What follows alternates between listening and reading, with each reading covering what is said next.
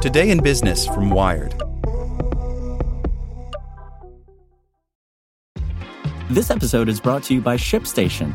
You know, some things take a lot of work, like sending little robots to far-off distant planets. And just as that's challenging, so too is running a successful e-commerce business, especially when there's so much to do. So I want to introduce you all to ShipStation. Now, I love using ShipStation because of its easy-to-use dashboard, which makes managing orders and printing labels a breeze and super smooth. Oh, and the customer service is just out of this world. It's exactly what you need to help grow your business. Sign up for your free 60-day trial at shipstation.com/technews. That's shipstation.com/technews.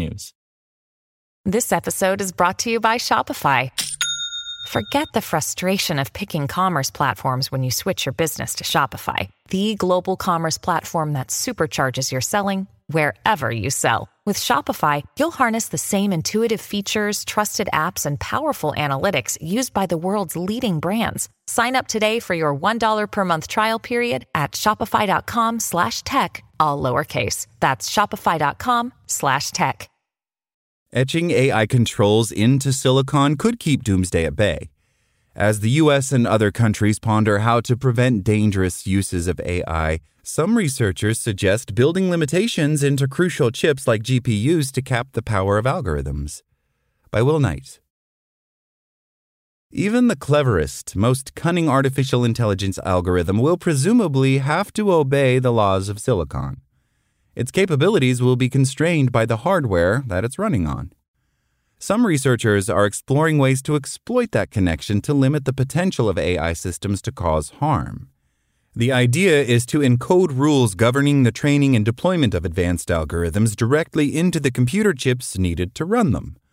In theory, the sphere where much debate about dangerously powerful AI currently resides, this might provide a powerful new way to prevent rogue nations or irresponsible companies from secretly developing dangerous AI, and one harder to evade than conventional laws or treaties.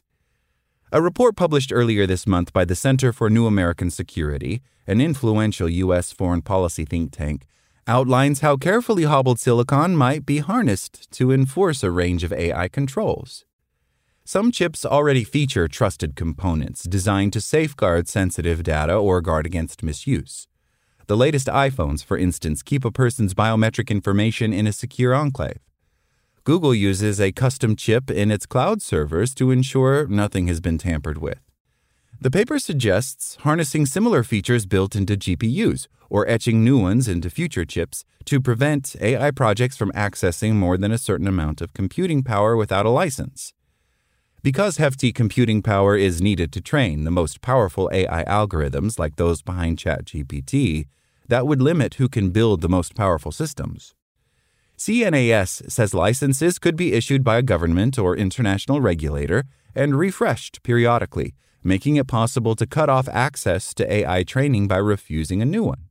You could design protocols such that you can only deploy a model if you've run a particular evaluation and gotten a score above a certain threshold, let's say, for safety, says Tim Fist, a fellow at CNAS and one of 3 authors of the paper.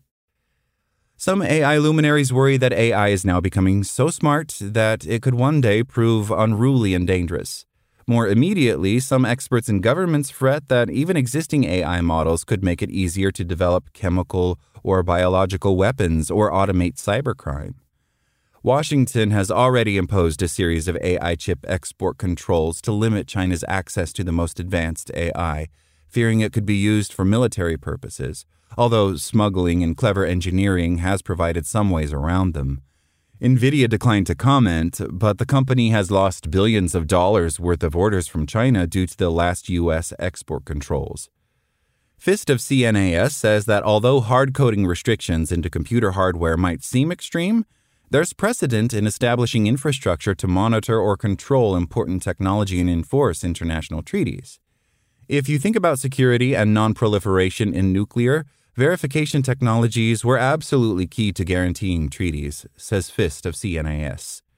The network of seismometers that we now have to detect underground nuclear tests underpin treaties that say we shall not test underground weapons above a certain kiloton threshold. The ideas put forward by CNAS aren't entirely theoretical. NVIDIA's all-important AI training chips, crucial for building the most powerful AI models, already come with secure cryptographic modules. And in November 2023, researchers at the Future of Life Institute, a nonprofit dedicated to protecting humanity from existential threats, and Mithril Security, a security startup, created a demo that shows how the security module of an Intel CPU could be used for a cryptographic scheme that can restrict unauthorized use of an AI model. That proof of concept isn't practical for real AI training, but it shows how a company might provide a model to a customer with the guarantee that the model's weights, the key features that define how it behaves, cannot be accessed. It also prevents a certain threshold of computing from being exceeded and provides a remote kill switch that can be sent to the chip to disable use of the model. Developing and deploying real seismometers or hardware controls for AI will likely prove more difficult for technical and political reasons. New cryptographic software schemes would need to be developed, perhaps along with new hardware features in future AI chips. These would need to be acceptable to the tech industry while also being expensive and impractical for a foreign adversary with advanced chip-making gear to bypass. Previous efforts to hobble computers in the name of national security, like the Clipper chip that gave the NSA a backdoor into encrypted messages in the 1990s, have not been big successes. For good reasons, many people in tech have a history of opposing similar types of hardware interventions when manufacturers try to implement them, says Avia Skoran, head of policy and ethics at Eleuther AI, an open-source AI project. The technological advancements required to make the governable chips proposal robust enough are not trivial. The U.S. government has expressed interest in the idea. Last October, the Bureau of Industry and Security, the division of the Commerce Department that oversees export controls like those imposed on AI chips, issued a request for comment soliciting technical solutions that would allow chips to restrict AI capabilities. Jason Matheny, the CEO of RAND, a nonprofit that advises and works with the U.S. government, told Congress last April that a national security priority should be researching microelectronic controls embedded in AI chips to prevent the development of large AI models without security safeguards. Thanks for listening to Wired. My name is Zeke Robison, and for more stories like this one, visit us at wired.com. Like what you learned? Subscribe everywhere you listen to podcasts and get more business news at wired.com/business. Want to learn how you can make smarter decisions with your money? Well, I've got the podcast for you. I'm Sean Piles, and I host NerdWallet's Smart Money Podcast. Our show features our team of nerds, personal finance experts in credit cards, banking, investing, and more. And they'll help you make the most of your money while cutting through the clutter and misinformation in today's world of personal finance. You'll get clarity on strategies to help you build your wealth, invest wisely, shop for financial products, and plan for major life events. Listen to NerdWallet's Smart Money Podcast wherever you get your podcasts.